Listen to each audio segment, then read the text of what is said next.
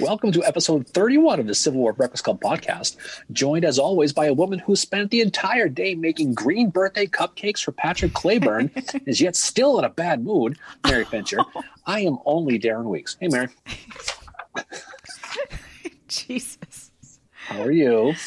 I'm fine. I thought I'd been in a good mood today, but maybe not. Mood. Just a fabulous mood. Jeez. Our listeners are going to think I'm some kind of bitch or whatever. They're not going to think that as far as you know. Don't worry about it. Yes, don't you worry about it. No.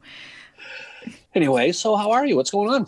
Not much. How are you doing? Oh, I'm doing, couldn't be better. Could not be better. It's a beautiful day here in Old Cape Cod, Massachusetts. Clear, cold, but it's Tuesday, almost midweek as we approach the middle part of the week. And today is a couple of Civil War birthdays we have to talk about. The aforementioned Patrick Clayburn, the Stonewall of the West, as some people like to say, and of course, John Pope's birthday today. Neither are around anymore, but we can at least comment on their birthday. So I guess we can say something about that. Yeah, we can. And we can also say that tomorrow. Well, actually, no, we can't say that tomorrow night we're having a roundtable because this episode drops on Saturday. So the roundtable already have happened on St. Patrick's Day. So hopefully everybody had a good St. Patrick's Day and fun time at our roundtable where we did trivia, which hopefully will have been a good time. Mm-hmm. Well, I think it's going to be a great time. Tomorrow's St. Patty's Day, one of the best days of the year. Anyway, yeah, so we have some fun to talk about tonight. We got some business to take care of, Mary. We're going back east and we're going old school. We're going back to early 1862 to talk about the Valley Campaign, the Battle of Kernstown, which is a very underappreciated battle, one that we're going to find out as this night goes on, is a very substantial battle for the big picture of the Civil War, and especially in Virginia, that's going to create all kinds of havoc and a trickle down that's going to flow through all the way through the peninsula, really right into Antietam. This will be a fun one. It is, but before we get into that, what are you drinking? I am drinking, Mary. Great treehouse. It's called Curiosity 106. Like, I'm curious what's going on with you today. I'm drinking out of my Abraham Lincoln mug. Nice. So that's a good thing. Just because I have nothing even close to Kernstown to drink out of, but Abraham Lincoln is going to be mentioned throughout this, so we're going to mention him today. I am drinking Good Monster, which you might think I'm being right now, which is... I don't think you're being good. Which is a New England double IPA, so... It's 8%, it's kind of strong, but Collective Arts always has cool can art, and this one's got some burbs on it. And I'm drinking it out of my John Reynolds mug because I don't have anything to do with Kernstown, but I figure it's in the Eastern Theater, so I may as well choose a mug that's got an Eastern Theater commander on it. Well, before we get into the details about this one, I was actually at Kernstown. I visited last summer and got to check it out. There's not a lot to it. There's not a lot. So there's no surprise that you don't see a mug or a t-shirt because they have a very small little gift store. It's basically in a guy's garage. I did get a pin though, but it's a very interesting little tiny place. It's a lot of fun. A little bit south of Winchester. So why don't we talk a little bit about the setup first and foremost, but how this whole thing got started. Yes. So go back and take right after, this is the very beginning of Stonewall Jackson's Valley Campaign. So this is coming right after the first Bull Run. Jackson basically is going to be moving to cover Joseph Johnston's flank from Nathaniel Banks, who we'll talk about, who's in that area. Now, Johnston is leaving Manassas, and he's going to protect Richmond through the Blue Mountains. Do you remember 100 years ago, we were talking about McClellan, right? When he wanted to attack after the Bull Run, and Lincoln wouldn't let him. And then by the time he got there, Johnston took off. This is Johnston leaving here. So he's going to leave, and he's going to go protect Richmond. This is that Urbana plan, if you remember from back in the day we talked about.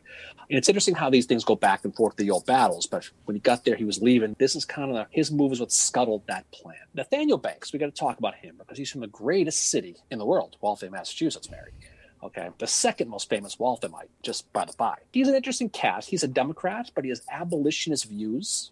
He's a Massachusetts guy. He's a former Massachusetts governor, former House Speaker. He's one of Lincoln's first political generals. He's one of the first people that he gives his appointments to. He is. He's got no military background. Like, he's got nothing to do with the military. And wasn't he, like, talking smack about the military or something at one point? Like, he's a real dick, isn't he?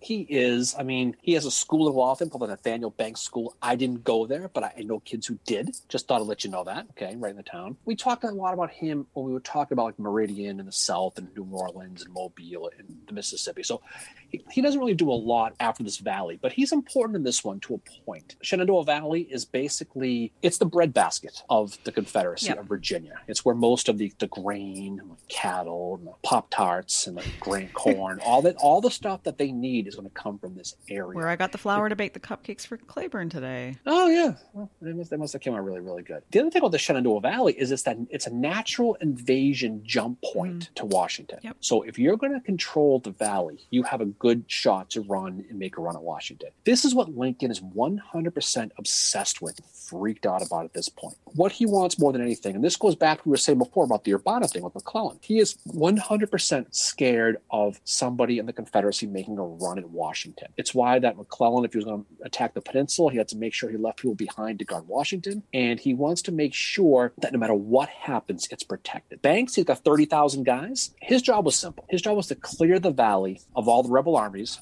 wipe them out, get rid of them. And then once the job was done, he was going to send some of his troops back east to McClellan to help capture Richmond and help guard Washington. Mm-hmm. So in a nutshell, that's what McClellan's job was. A lot of this campaign is going to be based on that. You can see Lincoln's point, but Lincoln's also trying to serve too many masters here at the same time.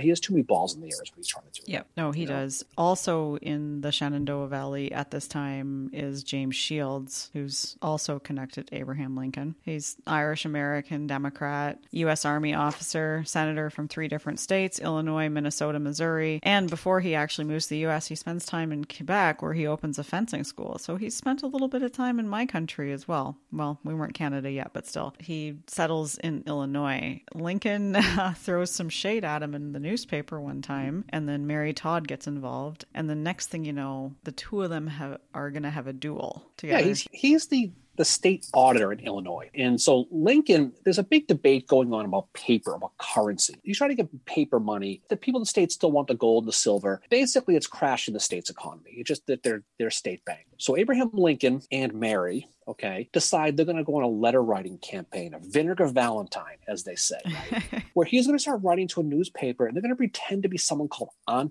Becca. That's the name they're going to use, their fake name. They're going to be upset about this. It's going to cause all kinds of problems. At some point, Abe stops doing it. Got sick of it, right? But Mary keeps doing it. So she keeps writing these letters without Abe's knowledge. She calls Shields a liar and a fool. She has that great quote where she says, "If I were deaf and dumb, I could still tell Shields by his smell." So she's throwing some heat. So needless to say, Lincoln finally fesses up, takes responsibility, says, "Yep, it was me." At the time, he's an attorney, and he gets challenged to that duel. He goes to Bloody Island, which is off the Mississippi near St. Louis, and they actually get there and they're going to duel Abraham Lincoln, James Shields, and he's going to be stopped by a congressman named James Hardin. They're going to ultimately, Shields and Lincoln are going to become good friends afterwards, which is kind of funny that you go from a basic situation where you're going to duel somebody to being pals. Well, the other funny thing about this story is that Abraham Lincoln did not like to talk about it with anybody. And there was somebody that asked him about it when he was president. And he was like, "If you want to stay my friend, you will not mention this." He was very embarrassed by it, which is hilarious. Yeah, I mean, that makes sense. I mean, he's it's kind of like the Silence Dogood letters a little bit. Ben Franklin. Yeah. Except he's just throwing heat. But so he's there, but on the southern side is Stonewall Jackson. So Stonewall Jackson's got a small arm. So he's only got 5,000 guys. He's been named the commander of the Valley District. This is like November of 1861, right around there. His headquarters is going to be in Winchester, right there in Virginia. And he's a former VMI professor, and he's the hero of First Bull Run. And he commanded that Stonewall Brigade. And he had some other militia groups with him too. There was a time he had William Loring with him, who he didn't like. He's also got, speaking of guys he did like, though, he's got cavalry under a guy named Turner Ashby. Ooh, right? Ashby's an interesting character. So he's 3 years old at the time of this campaign. He's from Virginia. Growing up, he had a pet wolf called Lupus. He's described by Henry Kidd Douglas as riding his black stallion. He looked like a knight of olden time. Altogether, he was the most picturesque horseman ever seen in the Shenandoah Valley. So he's given Jeb Stuart a bit of a run for his money. Mm-hmm. But he's not exactly a great guy. Although the media is portraying him as the very model of equestrian gallantry, this is a guy who in 1861, he and his men apparently found some dead Union soldiers, stripped them of their clothing, and proceeded to lay one of them out crucifixion style with holes in their palms. So he's not this gallant guy that the media's portrayed him to be. But the reason that people say he was that way is he and his brother Richard were in the 7th Virginia Cavalry at the beginning of the Civil War, and Richard was brutally wounded in front of Turner, had a very bad head wound from a Union soldier. Richard fell off his horse. The Union soldier took his spurs and his horse, and Richard ends up dying a week later from his wounds. And it was said by one of Turner's friends that from that hour, Turner Ashby was a changed man. So Gwynn, in his biography of Stonewall Jackson, describes Turner Ashby as says he's basically a cold-blooded killer because of this incident. Yeah, he flipped. I mean, Richard, there's a story where Richard, when he got his brother's body, Richard, in his body was bayoneted several times. And he was, from that point on, Ashby was basically obsessed with revenge. And he had some history to him. Turner Ashby, he's a guy with, he's from Virginia. His father was in the 1812 war, when you guys burned the White House down. He's a grandson of American Revolutionary vets. So he was with Jackson at Harper's Ferry in 1859. The other thing about him, though, is he was friends with Louis Armistead, which is kind of weird if you think about it. But he also, you mentioned the South Virginia.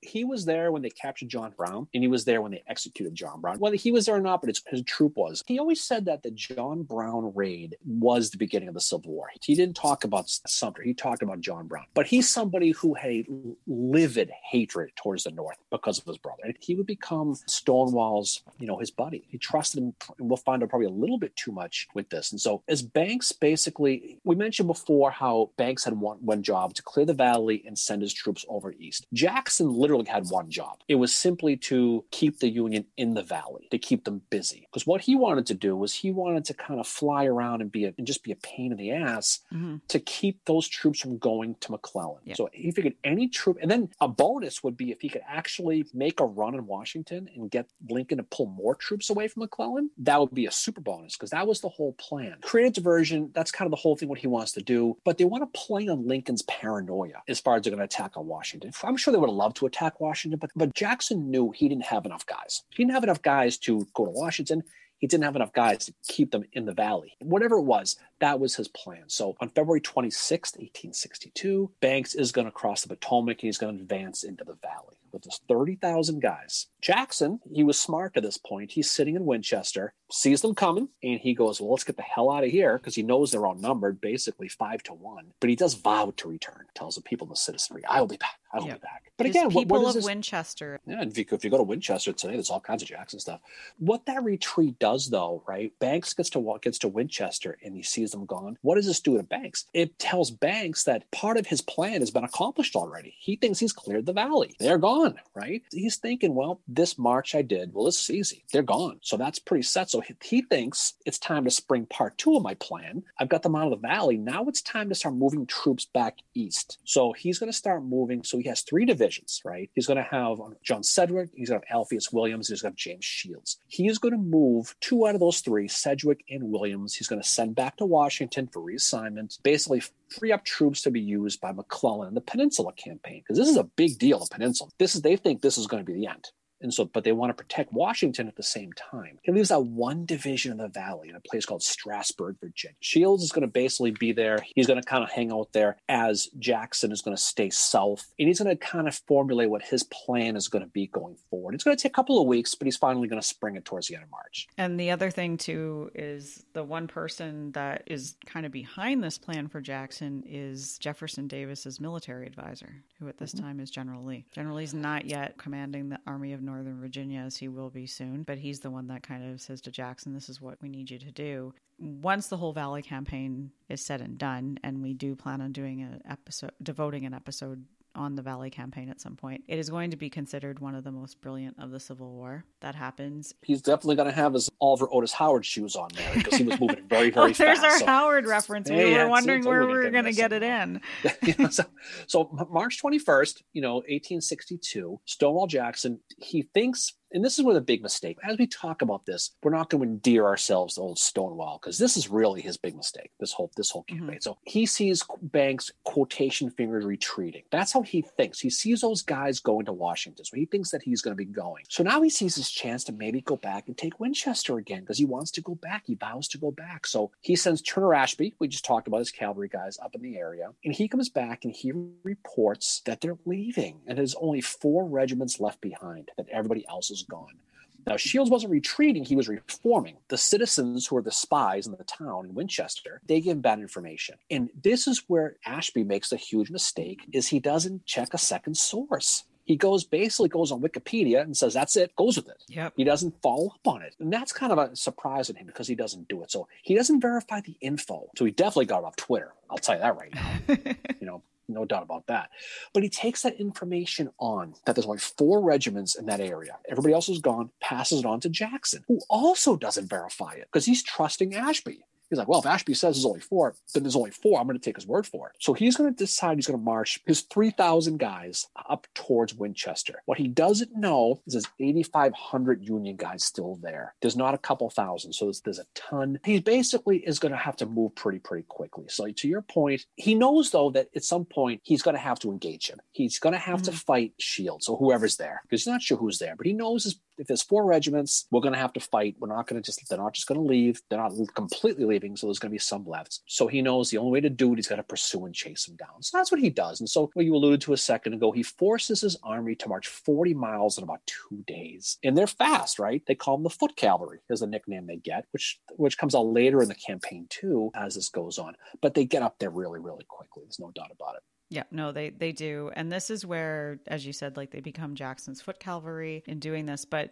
on the way, like a lot of men drop out from exhaustion. Mm-hmm. And Jackson, said to them, you can march or walk however you want as long as you keep up with us. But meanwhile, he's got men they might not necessarily be dropping out from exhaustion, though, at this point. They might be reaching their fuck this moment. So on Sunday, 23rd of March, okay, they're going to reach a little towny village called Kernstown, which is just south of Winchester. And it's a small little place, little village, a little hamlet. And the ironic thing about it was Sunday is the day that they realize this is going to be the day of the fight. Yeah. And Stonewall Jackson, guess what? He doesn't like to fight on Sundays. So he thinks it's a sin to fight on Sundays. But you know what, though? He finds out that's what the Union is. And he says, just like the movie, it's God's will. Yep. Yeah, so he writes his wife and tells her that. The day before, though, there had been skirmishing at Winchester. And this is where James Shields ends up getting wounded because this is where Ashby finds the supply trains is around that area and he's starting to fire on them. And Shields ends up taking just some shrapnel. So it's kind of minor wounds, but it's to the point where he can't command. So command goes to Kimball in this case. And that is who is going to be facing off against Jackson on March 23rd. And as you said, that is a Sunday and Jackson did not like to fight on the Sabbath. He definitely does not. No, he's going to get up there, but he's going to stay back. He's going to stay back with the 5th Virginia. He's not going to be up front with the other guys. But he's still under the impression that most of the Union troops have left the area. There's just 1 brigade, 4 regiments that are going to be there on a ridge north of Kernstown in a place called Pritchard Farm. Pritchard Farm is just like it sounds. It's a farmhouse with a big field. He basically is going to dispatch a guy named Samuel Fulkerson's brigade. All Virginians here, 23rd, 37th Virginia. He's got artillery under Albert Lanier. He's also going to send up his old Stonewall Brigade under Richard Garnett's leadership, who we'll find out a lot. This is the 2nd, the 4th, the 5th, 27th, in the 33rd Virginia. So he's going to send up a handful of guys. Now, there's going to be 16 guns that are going to be pitched on a ridge just north of Pritchard's farm on a ridge, okay, in a place called Sandy Ridge right in that area. He's also going to have Ashby's cavalry and Jesse Burke's brigade, 21st, 42nd, 48th, in the 1st Irish Battalion, St. Patty's Day tomorrow, so they mentioned the Irish Battalion. They're going to be there as well. And what they're going to basically do is they're going to have attack the flanks, they're going to attack the guns, and they're going to have Ashby and Burke, they're going to attack the middle.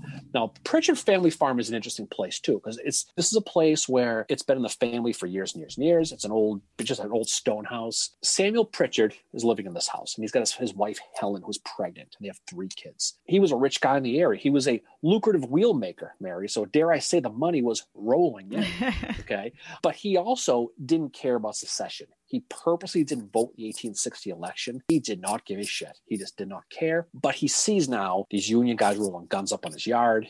I don't know if he yelled, "Get off my lawn," but it didn't work. Throw rocks at them. He threw rocks at him. But the Confederates basically are coming right through his fields. They end up hiding in the basement for the entire battle. After the battle, actually, both himself and Helen, pregnant Helen, end up tending to a lot of the Union and rebel soldiers. They tend to a lot of the dead. The funny part about it is he did a lot of stuff, both of this couple, to help these fallen Union soldiers too. He files a claim to the U.S. government for $5,694 because his farm got damaged, right? They sent him a letter denied because, I quote, he was disloyal to the Union. That's the reason why I told. Sucks to be the old Pritchards. 11 a.m., that morning, Fulkerson and Garnett, they're going to attack those artillery positions we mentioned, those 16 guns on the hill. Fulkerson initially is going to get pushed back. Jackson's going to kind of slide him around to the left on the Union right flank. And what he wants to do is he wants to get around them to get in their rear. And he wants to get between them and Winchester to cut off their route. Yeah. Now, again, you don't have much cavalry. You don't have much support to know what's behind that. He's going to try to do it. But Kimball, he's going to be smart here. He's going to anticipate this move. So he's going to move some guys around, a guy named Erastus Tyler. He's going to take his brigade. He's going to put him to the west to stop Fulkerson cold. Now, as they get down there, down over on the ridge, it's called Sandy Ridge, there's a stone wall that faces just west. They're basically racing to get to the stone wall. You've got Fulkerson and Garnett coming up from the south, and you've got Tyler coming from the north. And whoever gets there is going to have a great defensive position, but who gets there first is going to be the south. It's going to be Fulkerson. Yeah. They get there, they're facing this big clearing, they're looking up, and they start to see the Union force that's over the ridge. So now they can see what they're facing. So he tells Jackson, and Jackson has that famous quote, say nothing about it. Say nothing what you see. He goes, but we're in for it. So yeah, and the thing is like Garnett does not know what the battle plan is. And he's down there at the stone wall, and he also doesn't know the size of the Union troops. Being up on Sandy Ridge has given Jackson a bit of an advantage because he's now shooting down at Kimball's troops, like Kimball's having to shoot up. That's really tough for an artillerist. So at one point, Kimball's men are laying on their bellies because they're trying to decide what to do. The problem with the Garnett and Fulkerson's men being at this stone wall, and they're just basically having it out with the Union troops. They're going to start to run out of ammo. But the other thing, too, is that Tyler, as he's marching towards them, he's marching them in such a way that makes it really complicated to get them into a line of battle as well. He does. He has that weird thing where he basically marches them. He kind of puts them in 24 small lines, like 70 yards apart. So it's one wave after the other, but they're small lines. It makes it very difficult to amass fire. The Rebs do push them back, but the numbers do show because Kimball's got 3 brigades, not 1. Because he's going to get support from his own brigade after Tyler, and he's also going to get support by a guy named Jeremiah Sullivan's brigade. So he's got full banana on these guys now. And they march that weird position, and this is going on about 4 o'clock or so. The Rebs are holding their own for the most part, but the numbers do start to tell the story. Around 6 p.m. is right around the same time that Burks finally arrives to support Fulkerson and Garnett. Garnett is going to basically be out of ammo. He's going to be out. He's going to be completely out. This is where all the intrigue happens, right? He orders his brigade to fall back. In his mind, he's doing so to save the Stonewall Brigade. He says, we're out of ammo. We got nothing. There's nothing we can do here. We got to fall back. So he orders a retreat. Doing so, he is going to be on the right of Fulkerson. He is going to leave Fulkerson's right flank wide open. So he's going to be recklessly exposed on his right flank. Fulkerson looks around and says, okay, well, they're going. I better go too. So he's going to ultimately retreat too. So they're going to fall back. While they're falling back is when Jesse Burks arrives. This Burks is the other brigade for Jackson. So he arrives right as they're pulling back, and Jackson's with him. He's with that 5th Virginia we talked about that he was holding in reserve, and he sees this and he is pissed. Probably not enough lemons that day, or who knows what. But he is not in the mood. So there's a soldier coming by, and Jackson yells, "Where are you going?" And the soldier responds, "We are out of ammo." And Jackson yells, "And hit him with the bayonet." And the soldier looks at him and laughs and keeps running.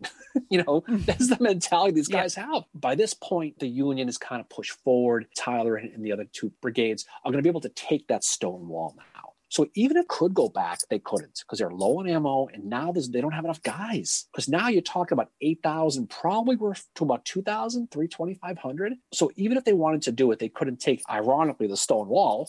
For Stonewall's instructions. They didn't have it. So, it really ends up in a situation where this is the first time where Jackson really gets pantsed because it goes back to bad intelligence. It goes back to his decision to attack with just the 1 brigade because he doesn't know the numbers he has. And this is where Ashby's intel really did him wrong, though. Because Ashby was a pretty good cavalry guy. He's someone who should have reported the numbers better, but he screwed that whole thing up from the beginning, and they never really recovered. It's Garnett that kind of really gets shoved under the bus for this because, he's seeing, we're running out of ammo. What are we supposed to do? Garnett has no idea what the troop strength of the Union are, nor does he have any idea what Jackson's battle plan is, because when Jackson found out that there was actually 10,000 Union troops and that Tyler was marching towards them, there's no change of battle plan plan. There's no change, there's a change, but Jackson doesn't let his men know. And Gwynn says in his biography of Jackson that no commander, North or South, ever would have done something like this, like not communicated that to their subordinates to let them know what was going on. So had Garnett stayed at that stone wall, the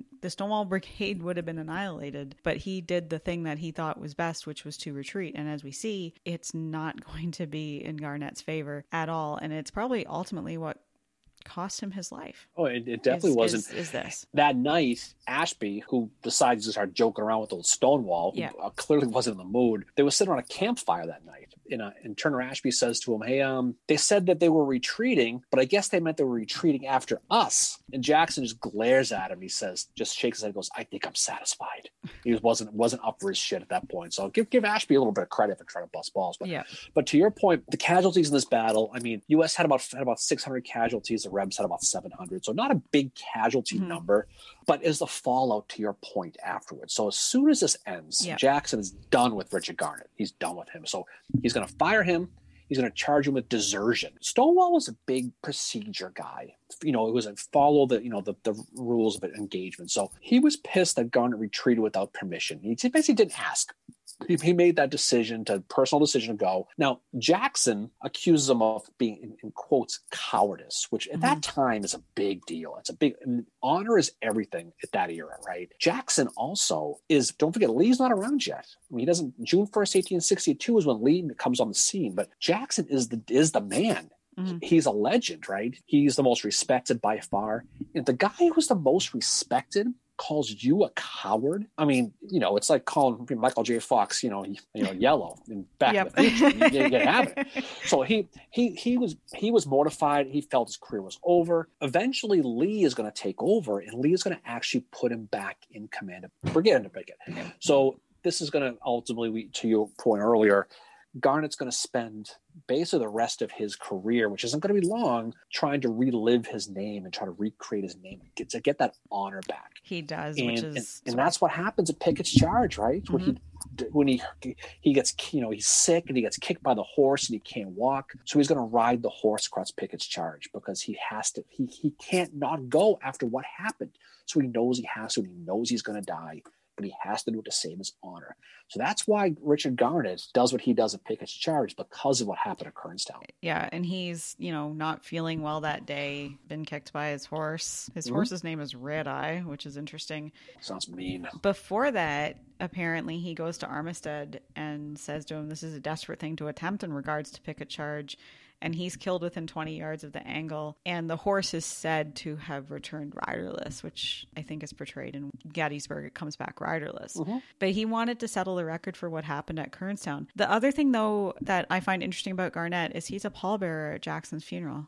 So he still held respect for him with what happened. But, I mean, if you look at Jackson had this thing where if he didn't like you or if he thought you were going to stand in his way, he's going to kind of throw you under the bus. And he had intel that told him that the Union was much stronger. Now this is intel that is coming in after the Battle of Kernstown has begun. That's saying there are actually troops there and Tyler is marching towards us. And he doesn't bother to relay that information to Garnett, who's down at that stone wall. And same with Fulkerson. Neither Garnett has no idea what's going on. And he's in command of the famous Stonewall Brigade. What is he supposed to do? He becomes Jackson's scapegoat for this, because if you look at this battle, this is not one that gets talked about a lot. This is similar to Sherman at Chickasaw, right? This is not good performance by Jackson here. This is him blundering around, basically.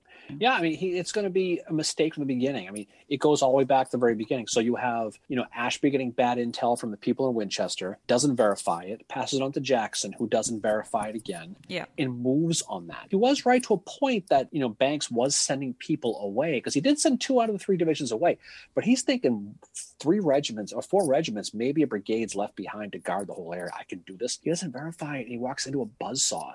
So Jackson blaming Garnet. Now, this is Jackson's first real bloody nose in the Civil War. This is it. He's going to go on through some big things later on with Port Royal and some things in the Valley later on that we'll talk about in another time. This is the one when you go on these battle tours. Say you go to Gettysburg and you hear these stories. Well, General Jackson would have taken that hill if he was around.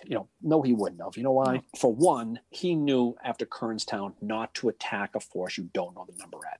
Especially in that situation in his mind, a different country without cavalry support. Yeah. That's why it wasn't going to happen. He wasn't going to be there anyway. But that's the whole point with this. And not a surprise he's going to blame Garnet. But the interesting thing about this battle, though, Mary, is the Rebs lose the battle, but they can't. It's a tactical loss, but it ends up being kind of a strategic win for them. Yeah, right? Because Lincoln gets paranoid and he's like, "Oh, those troops that we sent you, we gotta send them back. We're sorry."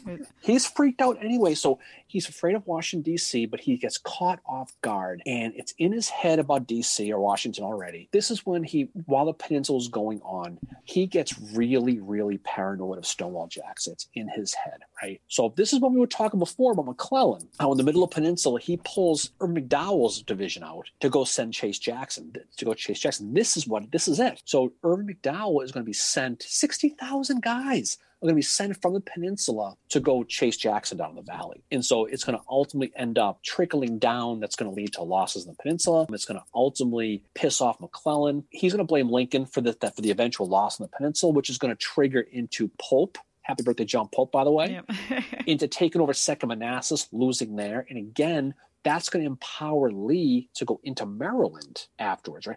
So this is all a trickle-down effect from Kernstown. Kernstown being an aggressive battle by Jackson, albeit a loss, led Abraham Lincoln to completely overreact. Ultimately, it cost any chance of McClellan really taking Richmond. Now, who knows if he was going to take it anyway? Yeah. But I know if you take 60,000 guys away, it's going to hurt you more than it's going to help you. And that's what ultimately happened. Yeah. And this is something that, I think when McClellan was at Antietam, he was probably thinking, shit, this is one of the reasons why I'm here. Yeah, he's probably thinking, Lincoln has kind of quote unquote meddled before, and here I am, and I don't have the supplies I need or whatever. But yeah, this is a huge trickle down effect. It's a lot like the Battle of Ball's Bluff in that way. You see this, it's not a big battle. It's not one that gets talked about a lot. It's very interesting to study. It's one where you see somebody like Garnet ultimately ends up losing their life because they're trying to redeem themselves. But two, just like Ball's Bluff resulted in, the Joint Committee for the Conduct of War, Kernstown has this trickle-down effect of, you just talked about, Darren, just this whole, it leads into troops being pulled from the Peninsula Campaign, which McClellan needed those troops because of what he was about to face and all that. And it just has very far-reaching effects in how the Civil War plays out. So that's why it's an important one to study. And not only that, but on the Union side of things, you have Kimball getting promoted to Brigadier General, and he really is, he's probably the MVP in this battle. He's somebody that, he manages to pants Stonewall Jackson, but he also pantses Lee too. He's the only guy to beat Lee and Jackson in battle is Nathan Kimball. Interesting guy, Nathan Kimball too, by the way. So after the war ends, I know we don't usually do post-war stuff with these guys. He runs for state senate and loses. He becomes a very successful doctor, actually, after the war. That's kind of his claim to fame with that. He's got a bit of an obscure life because people don't really know his exact birth date is not known. He actually goes on he's part of the Atlanta campaign for a while under Sherman, but then he has to go back to, I think he's originally from Indiana, and he actually has to go back there to deal with the Knights of the Golden Circle of all things. And then you have James Shields at the end of this battle who ends up resigning from the army. So he gets promoted to Major General after the battle, but then the promo's withdrawn, reconsidered, and finally rejected. And he's like, fuck this shit. I'm resigning. And then Lincoln apparently does a under the table thing where he offers him command of the Army of the Potomac. And Shields is like, fuck that. No, we're not doing that. And the reason for that is because he did not like Edwin Stanton. And he had a bad relationship with him. And he probably knew, I am not dealing with that man. But the other thing about James Shields too is he would claim after the Battle of Kernstown that he had done everything that way to draw Jackson to him. Oh, of course, that's the whole thing. Of course, he's going to say that. Now, I mean, whether or not he did is a different story. Yeah. If he did, it was smart because he knew. I probably don't I think just given Shield's reputation, I don't think he did. I think that was kind of an after thing to make himself look better. But Yeah, of course, it was. And especially, he gets hurt the day before. The day of the battles, Nathaniel Banks is when he actually leaves. He leaves on the 23rd. Yeah, the day of the he's battle. off to where is it, Harper's Ferry or something? He's going to Harper's Ferry, which is why a lot of Jacksonville, where a lot of the guys were going. But yeah, Shields gets hurt. Kimball takes over. But yeah, in hindsight, you win a battle. Go, yeah, of course I knew he was coming. We just waited for him here. Now, you could make a case that he might have, because he did set up those 16 guns before they got there. So it is possible that maybe they saw Turner Ashby around from the day before that skirmish, that they probably figured if Ashby's here, that Jackson's somewhere nearby. So maybe he did. He might have thought that he was in the area and they were likely to be attacked, but he didn't know they were coming. Well, I think Banks and Shields were playing down. They were telling Kimball, no, it's not a threat. And Kimball's like, fuck it, I'm going to do my own thing. And he goes and does his own thing. And I think that's how that plays out. I think he knew he was coming, but he also marched 40 miles in 2 days. There's no way he could expect him to get there that quick. This was something, I mean, Axon is admittedly not my favorite general to study. I'm the one on this podcast that refers to him as the Claiborne of the East. That's just my opinion about him. But I mean, what he does here with his men, with marching them that quickly, I mean, he's given Oliver Otis Howard a run for his money with speed there. And actually Sherman, and seriously, Sherman on the March to the Sea as well. Like, you figure in the March to the Sea, Sherman's men covered 15 miles every day. What I'm saying is he can't be expected to go that fast that quickly. No. I think Shields probably didn't know he was coming, because of course he had to know he was coming. Yeah. I don't think he knew he was coming the next day. No. I mean, I'm sure that surprised him. But it all worked out, and it ended up being an interesting battle. Like I said, it tagged Stonewall Jackson's with an L. It kind of embarrassed him a little bit, into a point where he did project on to Garnett.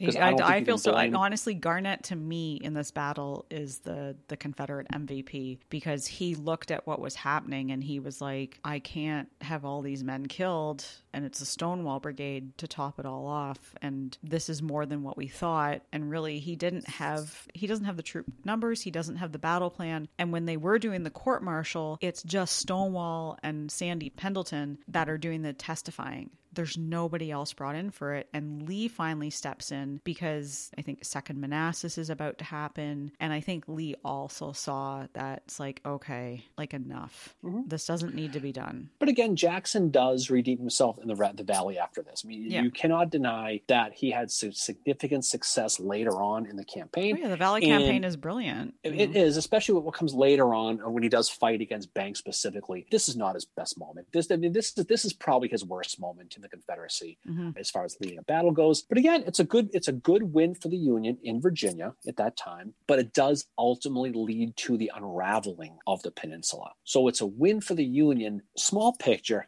Big picture, it's a win for the Confederacy, because they got the big fish. They got to protect Richmond because they got to pull troops away. Say what you will about Jackson in this battle. Yes, it was not a good battle for him. I don't know his second part of his plan he talked about was getting troops pulled away to help. He did succeed in doing that. Yep, unwittingly, he did, but he did. So at the end of the day, you can make a case that this is a good day for the Rebs, similar to the Gettysburg thing a little bit, the campaign. Mm-hmm. Bad battle, good campaign on the rebel side. It's also like Chickamauga in a way, too, where Chickamauga was considered a Confederate win, but who is holding Chattanooga at the end of the day? Rosecrans. Yeah, exactly. It's the exact same thing. And ultimately, what happened there, Confederate loss ends up being a huge Union victory, because Rosecrans is the one sitting in Chattanooga at the end of the day, and they end up holding Chattanooga. And that was ultimately the goal right there, was to hold that city and take it for the Union. And that's what's achieved. So it's very similar to this, Mm-hmm. No, absolutely. Absolutely. But again, as like many of these battles, people look at these battles on, in a very small level. You see it as a small little battle, but like so many of these, it has such huge ramifications that affect the rest of the war. Mm-hmm. In a little village of Kernstown, which if you visit it, there's not much there. It's a Dunkin' Donuts, a McDonald's, an apartment building. And behind it, there's a big field, but it's a great place to visit. Kernstown is definitely one that really needs to be studied more, just for that big picture we talked about. Yeah.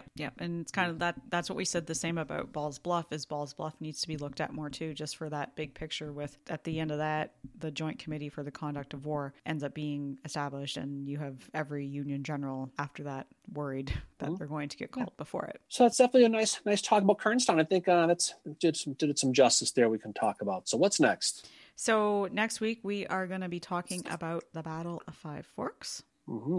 Bring your shad. Yeah, bring your shad. And then I think actually we'll be getting into Shiloh. It's that time of year. Yep. We're finally out of those doldrums of wintertime, approaching the spring, get into battle season, talk about Shiloh, talk about a bunch of good things coming down the road. But by the time this drops, we'll have had our Wednesday roundtable, which I assume is going to be a lot of fun. We'll be ready to do our live. The book club is getting so close on the horizon. March 31st, we will be having our book club at 6:00 via Zoom. So it's coming around. It's coming around the bend, as they say.